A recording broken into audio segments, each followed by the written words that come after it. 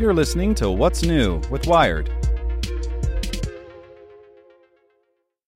This podcast is supported by Tools and Weapons, the podcast hosted by Microsoft Vice Chair and President Brad Smith. Each episode features insight you won't find anywhere else from the center of the conversation surrounding emerging technologies like AI. Right now in the podcast, you can hear a special episode where Brad Smith lays out Microsoft's vision for a vibrant marketplace driving the new AI economy. To hear more, follow or subscribe to Tools and Weapons with Brad Smith wherever you get your podcasts.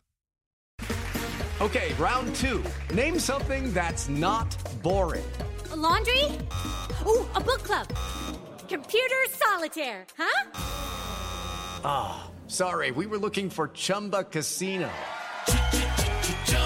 That's right, ChumbaCasino.com has over 100 casino-style games. Join today and play for free for your chance to redeem some serious prizes.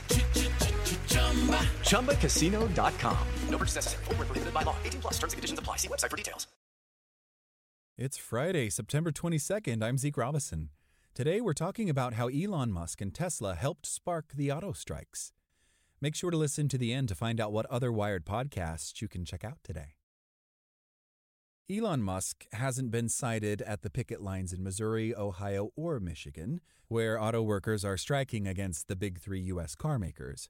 Yet the influence of Musk and his non-unionized company Tesla have been everywhere since the United Auto Workers called the strike last week.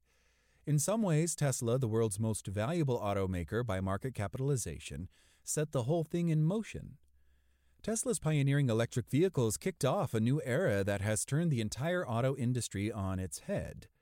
In a scramble to compete with Tesla and make that transition, the legacy automakers targeted by the current strike, General Motors, Ford, and Stellantis, have each pledged billions in global investment and have begun dramatically restructuring their operations. For workers, the green jobs being created can be scarcer and worse paying.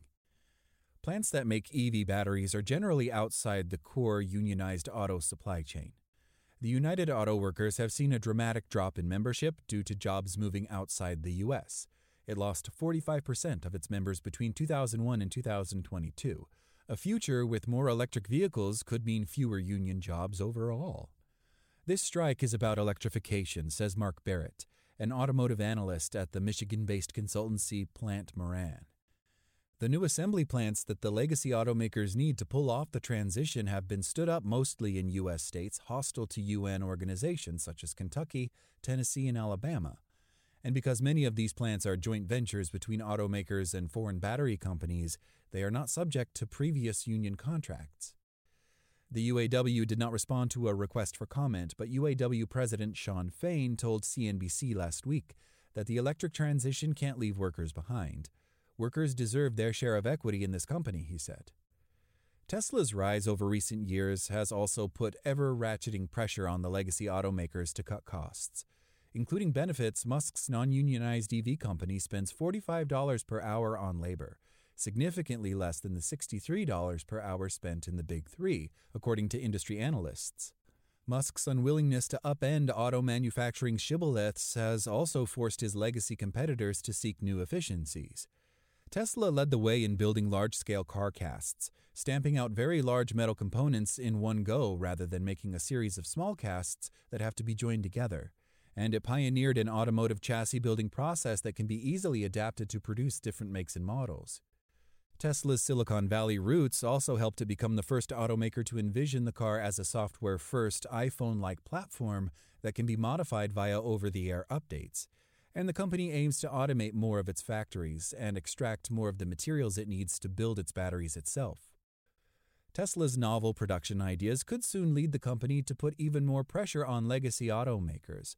Musk said earlier this year that Tesla plans to build a new, smaller vehicle that can be made for half the production cost of its most popular and cheapest vehicle, the Model 3.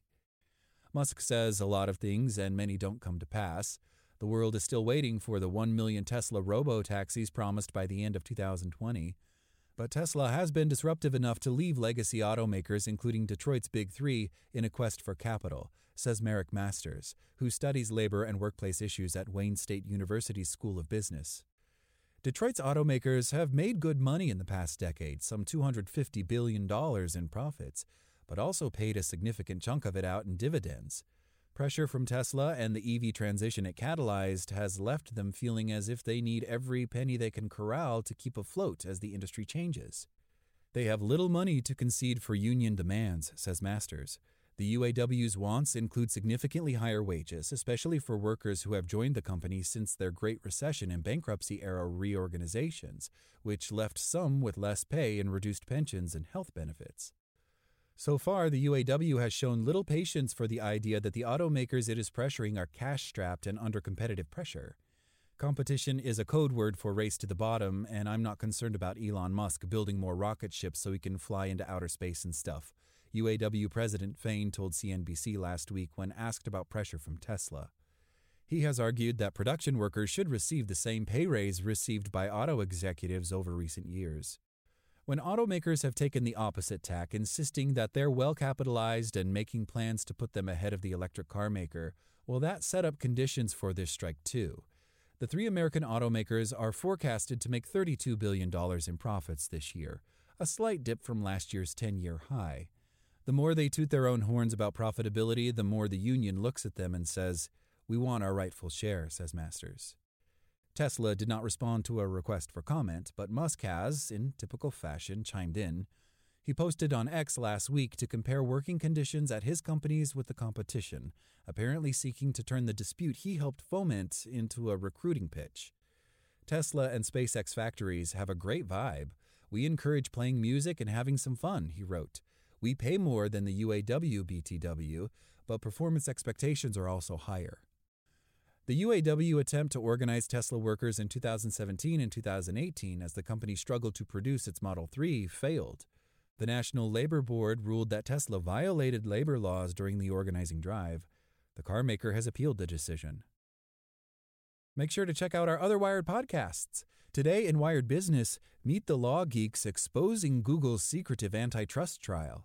And checking in on Wired Science, the U.S. is mobilizing an army to fight the climate crisis. Listen to these stories and more at wired.com/podcasts. Spoken Layer.